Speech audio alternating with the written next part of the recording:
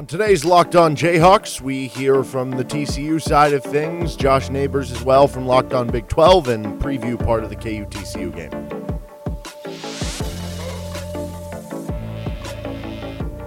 I'm Derek Johnson. You can hear me as well on Rock Chalk Sports Talk Monday through Friday from 3 to 6 on KLWN. Thanks for making Locked On Jayhawks your first listen every day. We're free and available wherever you get your podcasts. Today's episode is brought to you by Upside. Download the free Upside app and use promo code LOCKED to get $5 or more cash back on your first purchase of $10 or more. On today's edition of Locked On Jayhawks, had another appearance on Locked On Big 12 with Josh Neighbors. We had a little bit of a roundtable discussion with myself and Steven Simcox, who runs the TCU version, basically, of the show with Locked On TCU. Had an opportunity to kind of talk about everything going on this week and the game itself a little bit. Here's our roundtable discussion, starting with Josh. Guess what, boys? Game day is coming to see these two teams play. Not OU. We're not going to Texas State Fair. We are going this week, College Game Day, to TCU and Kansas. We have our thoughts on the game, where these two teams are, all that coming up next. You are Locked On Big 12, your daily podcast on the Big 12 Conference, part of the Locked On Podcast Network, your team every day. Once again, Josh Neighbors here, Locked On Big 12 podcast. Make sure you guys subscribe to not only Locked On Big 12, but Locked On TCU and Locked On Jayhawks as well. So, guys, this week at noon Eastern time, 11 a.m. Central, there is a game between two Big 12 teams that are both ranked into the top 20 that College Game Day is attending, that has Big 12 title implications, and also Red River is being played at the same time. That is like a crazy statement to make. TCU and Kansas are the two top 20 teams, not OU and Texas. And Steven, I'll go to you first. Like, just the fact that College Game Day is going to this game in Lawrence, Kansas, and that both of these teams are involved is awesome for the league and its future. Because guess which two teams are leaving? OU and Texas. The game is on ABC.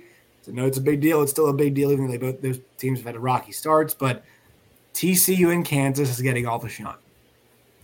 No, it's great. And it's been a really good offseason for the future of the Big 12. I mean, the Pac-12 losing USC and UCLA, showing some vulnerability there, the unstableness of that conference. But, of course, the big question has been, and it's been looming over the conference since those two schools decided they were going to move on to the SEC.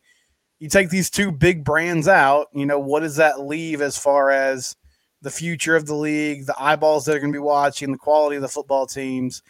And you have two teams that are really upstarts. I mean, I'll defer to Derek on KU and their season, but I know from hearing you, Josh, and others around the Big 12, there was some optimism, right? Like, we were all like, oh, yeah, that over-under of, I think it was like 2.5 before the season for Kansas. You got to smash the over there. Like, they're definitely going to win 3 or 4 games. Didn't expect this. Like, didn't expect them to be undefeated at this point in the year. And then for TCU, I mean, I think it was a good first step to take care of business in non-conference play and be 3-0. And you felt good about that. And on Saturday, I mean, completely unexpected, just dismantling Oklahoma and almost hanging 60 points on them. So now you have two really good programs with a ton of energy behind them. The fans are going to be stoked. I know, Game Day in Lawrence is going to be appointment television. And then the game itself at 11 a.m., hopefully both these offenses play well like they have all year, and it's an entertaining game to watch. But it's great for the league. Yeah, I mean, you really couldn't write a better script than two teams outside of the OU and Texas bubble thriving.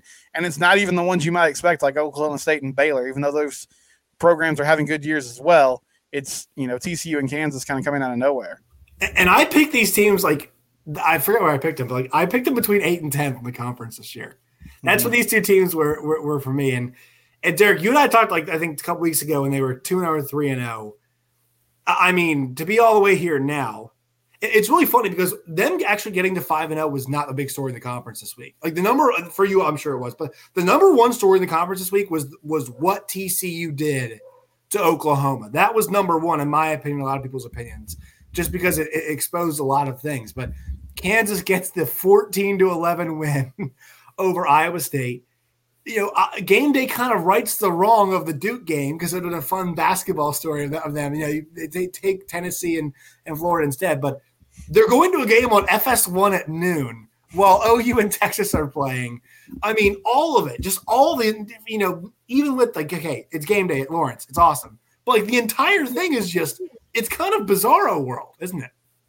Oh, absolutely. I mean, we just go back. It feels like this whole thing, the birth of it all was when KU went down to Austin last year and beat Texas, because it feels like that was kind of the birth of the Lance Leipold era and kind of proof of concept there turning into this year. And now circle back. And now instead of being able to, watch on game day, go and seeing someone eating fried butter, you can come to Lawrence and get some Bill Self mac and cheese at 23rd Street Brewery or something, right? So it's just a complete surprise at this point, and it's like impossible here to try to figure out what should be the expectations anymore for KU football. Like, as you keep winning, no longer with you starting 5-0 is it, but can this team make a bowl game? Because if you go 1-6 the last 7 after the way it started, like that's almost going to feel a little bit disappointing. So I kind of wonder too, like not just the environment and everything that's cool about this.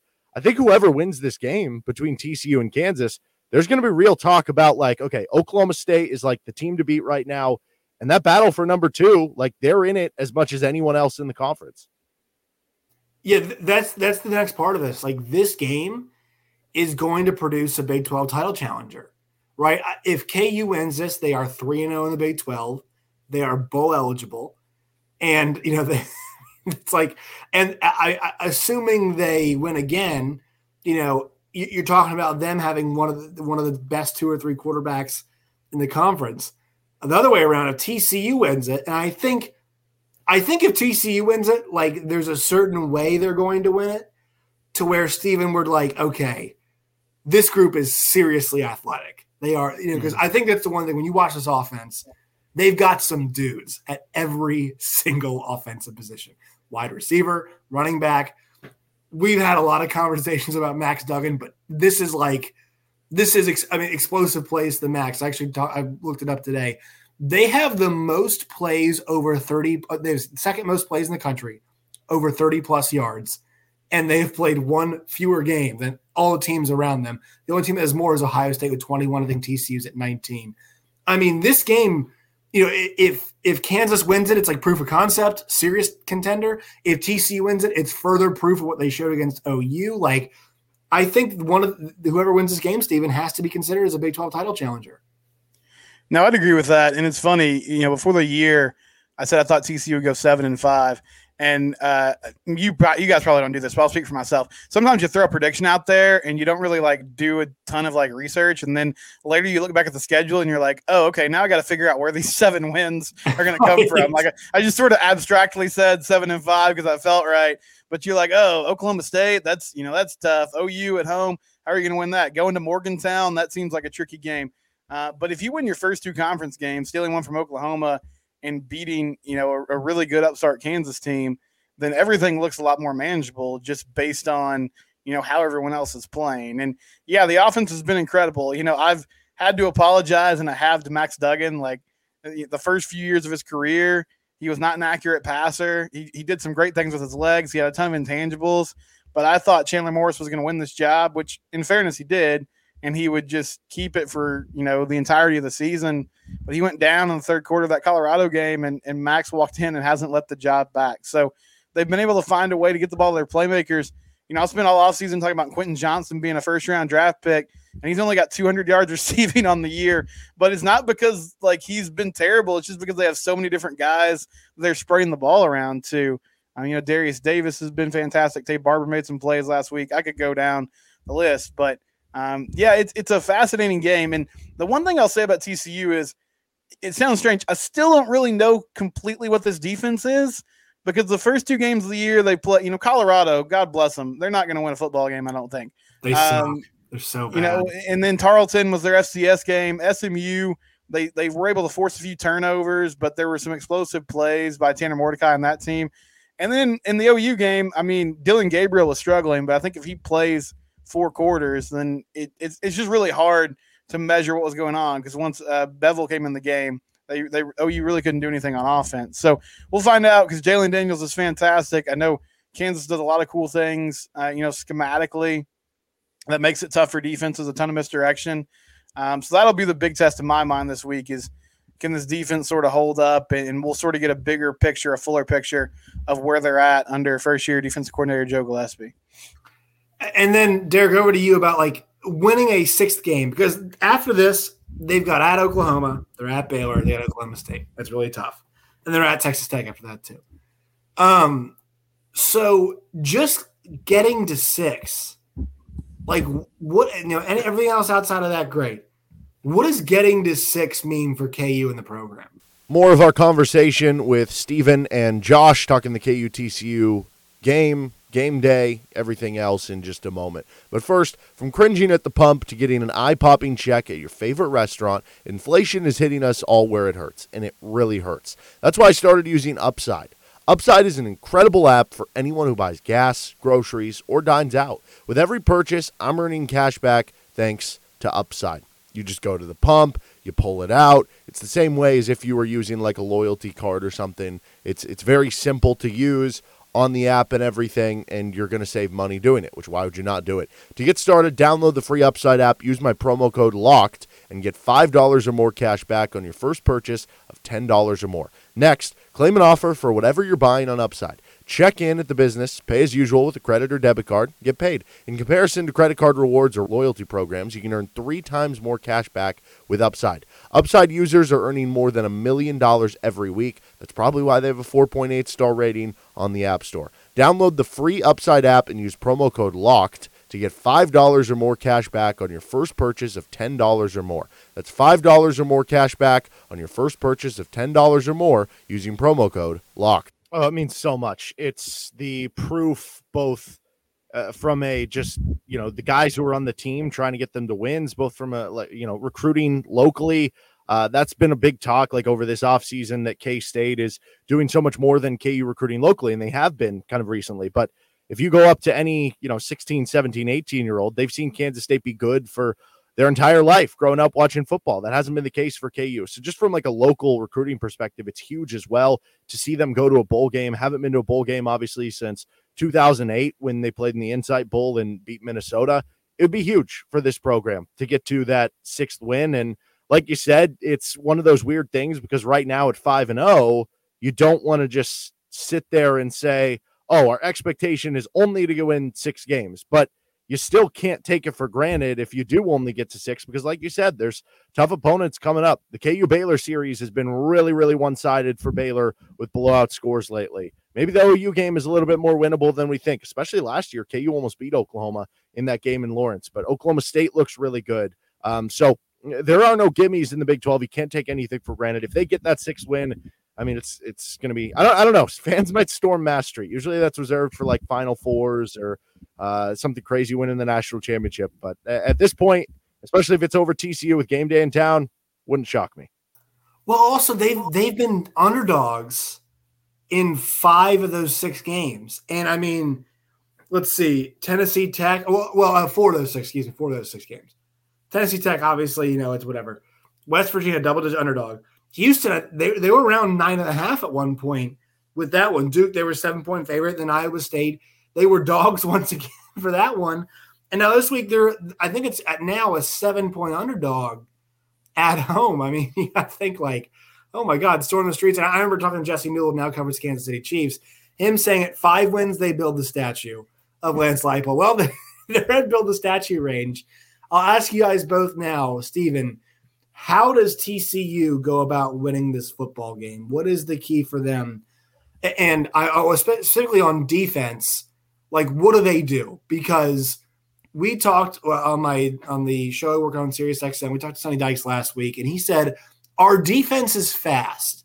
I'm not sure he's all the way sold in, and they shouldn't be yet because of the year they had last year. Not sure he's 110% sold in what this defense is just yet. But what are the keys for TCU to win this game? And really on the defense, what's the key for them to slow down Jalen Daniels? Yeah, I mean, defensively, they've switched schemes here, so they're running a lot of 3-man fronts. And I think the big key is this is something they haven't really had is rushing the passer. And especially with those front three guys. Dominic Williams is a true freshman. He's been starting to nose tackle. He's done a really nice job. But it's hard to get pressure from that interior spot. Dylan Horton is kind of their main defensive end, who they hope can generate some buzz off the edge. So I think it starts there. In the secondary, they have a lot of experience. They've been kind of inconsistent at times, but Travius Hodges-Tomlinson and Josh Newton are two guys that have been asked to do a lot, and they're going to have to play well and play disciplined and make plays. If they can slow down KU in their run game, that'll be a huge key. One guy to watch, so Marcel Brooks, he was a 5-star recruit out of high school. He went to LSU, transferred to TCU a few years ago, and the previous staff didn't really know what to do with him. They moved him to wide receiver last year. That didn't work. And so now he's playing linebacker.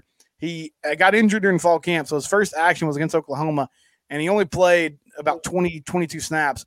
But he was able to get some pressure off the edge, coming off blitzes. And I wonder if they use him to kind of generate some of that pressure on Jalen Daniels that they haven't been able to get with their defensive linemen so far this year. Some turnovers would help. Offensively, I think it's just sticking with what they do, which is kind of starting with Kendre Miller and Amari DiMercato, those backs in the backfield, and then using that to get going in the pass game with all their wide receivers and Max Duggan.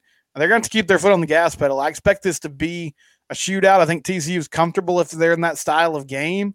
And so I don't think they're going to want to play ball control and necessarily help their defense. I think they're most comfortable trying to score and letting their athletes make plays in space. And then, Derek, what do you think how does Kansas win this football game? What's the keys for them?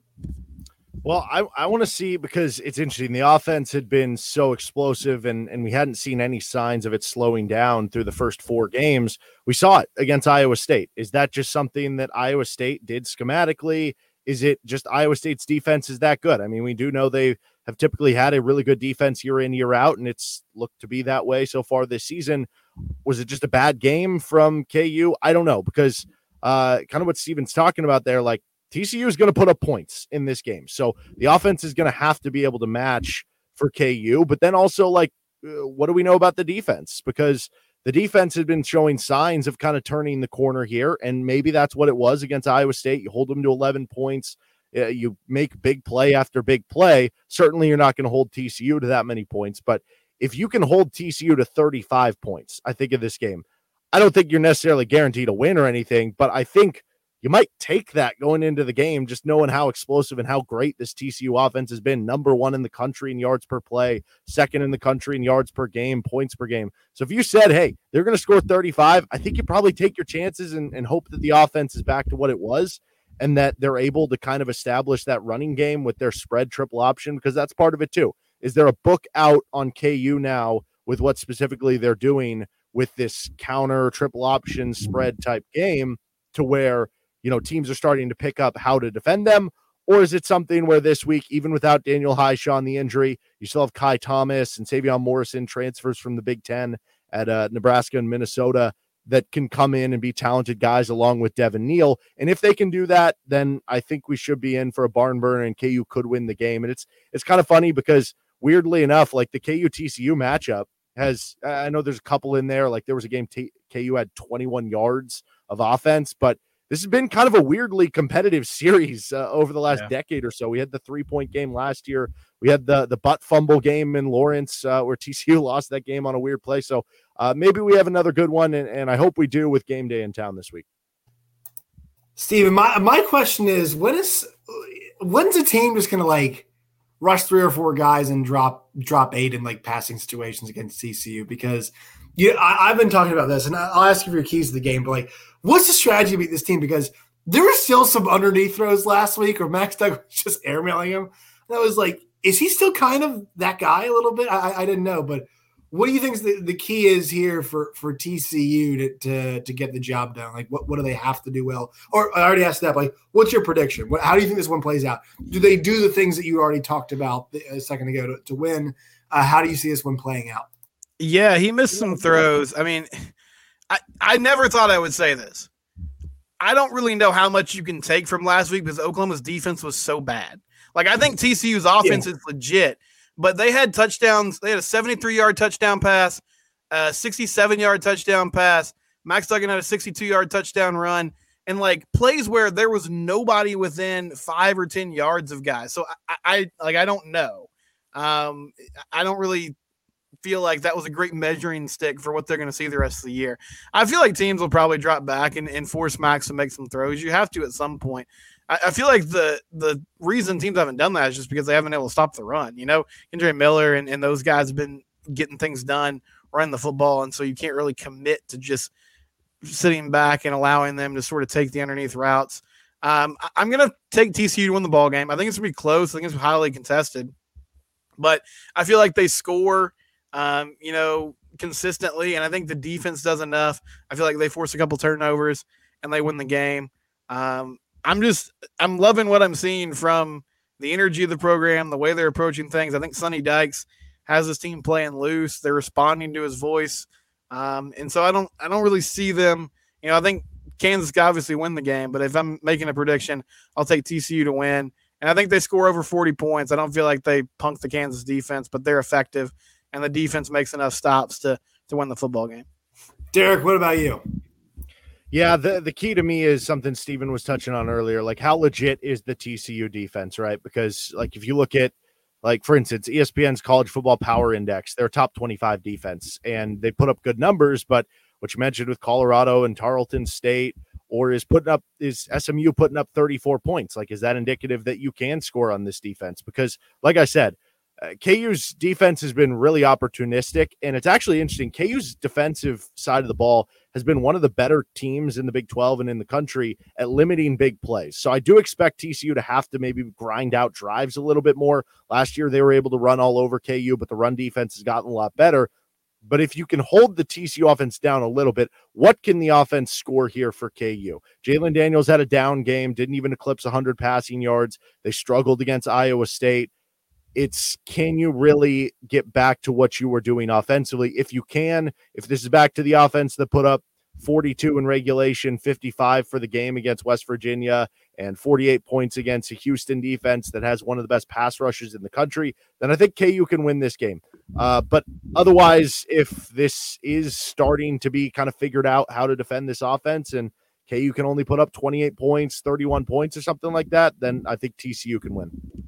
All right, that was the appearance on Locked On Big 12 with Josh Neighbors and Steven Simcox. That'll do it for today's edition of Locked On Jayhawks. Obviously, we've been kind of on a one-day delay with me not being here Monday, so everything's been pushed back a day. We'll have our full KU-TCU preview coming on tomorrow's show. If you have anything you'd like for the show to talk about or want to follow along in the action, you can reach out at DJohnsonRadio on Twitter. And don't forget to subscribe to the show so you're getting all the latest with Locked On Jayhawks. That'll do it for today's episode. Stick around for our KU-TCU preview tomorrow before the game. Have a good rest of your day. I'll see some of you on Rock Chalk Sports Talk later today. Deuces.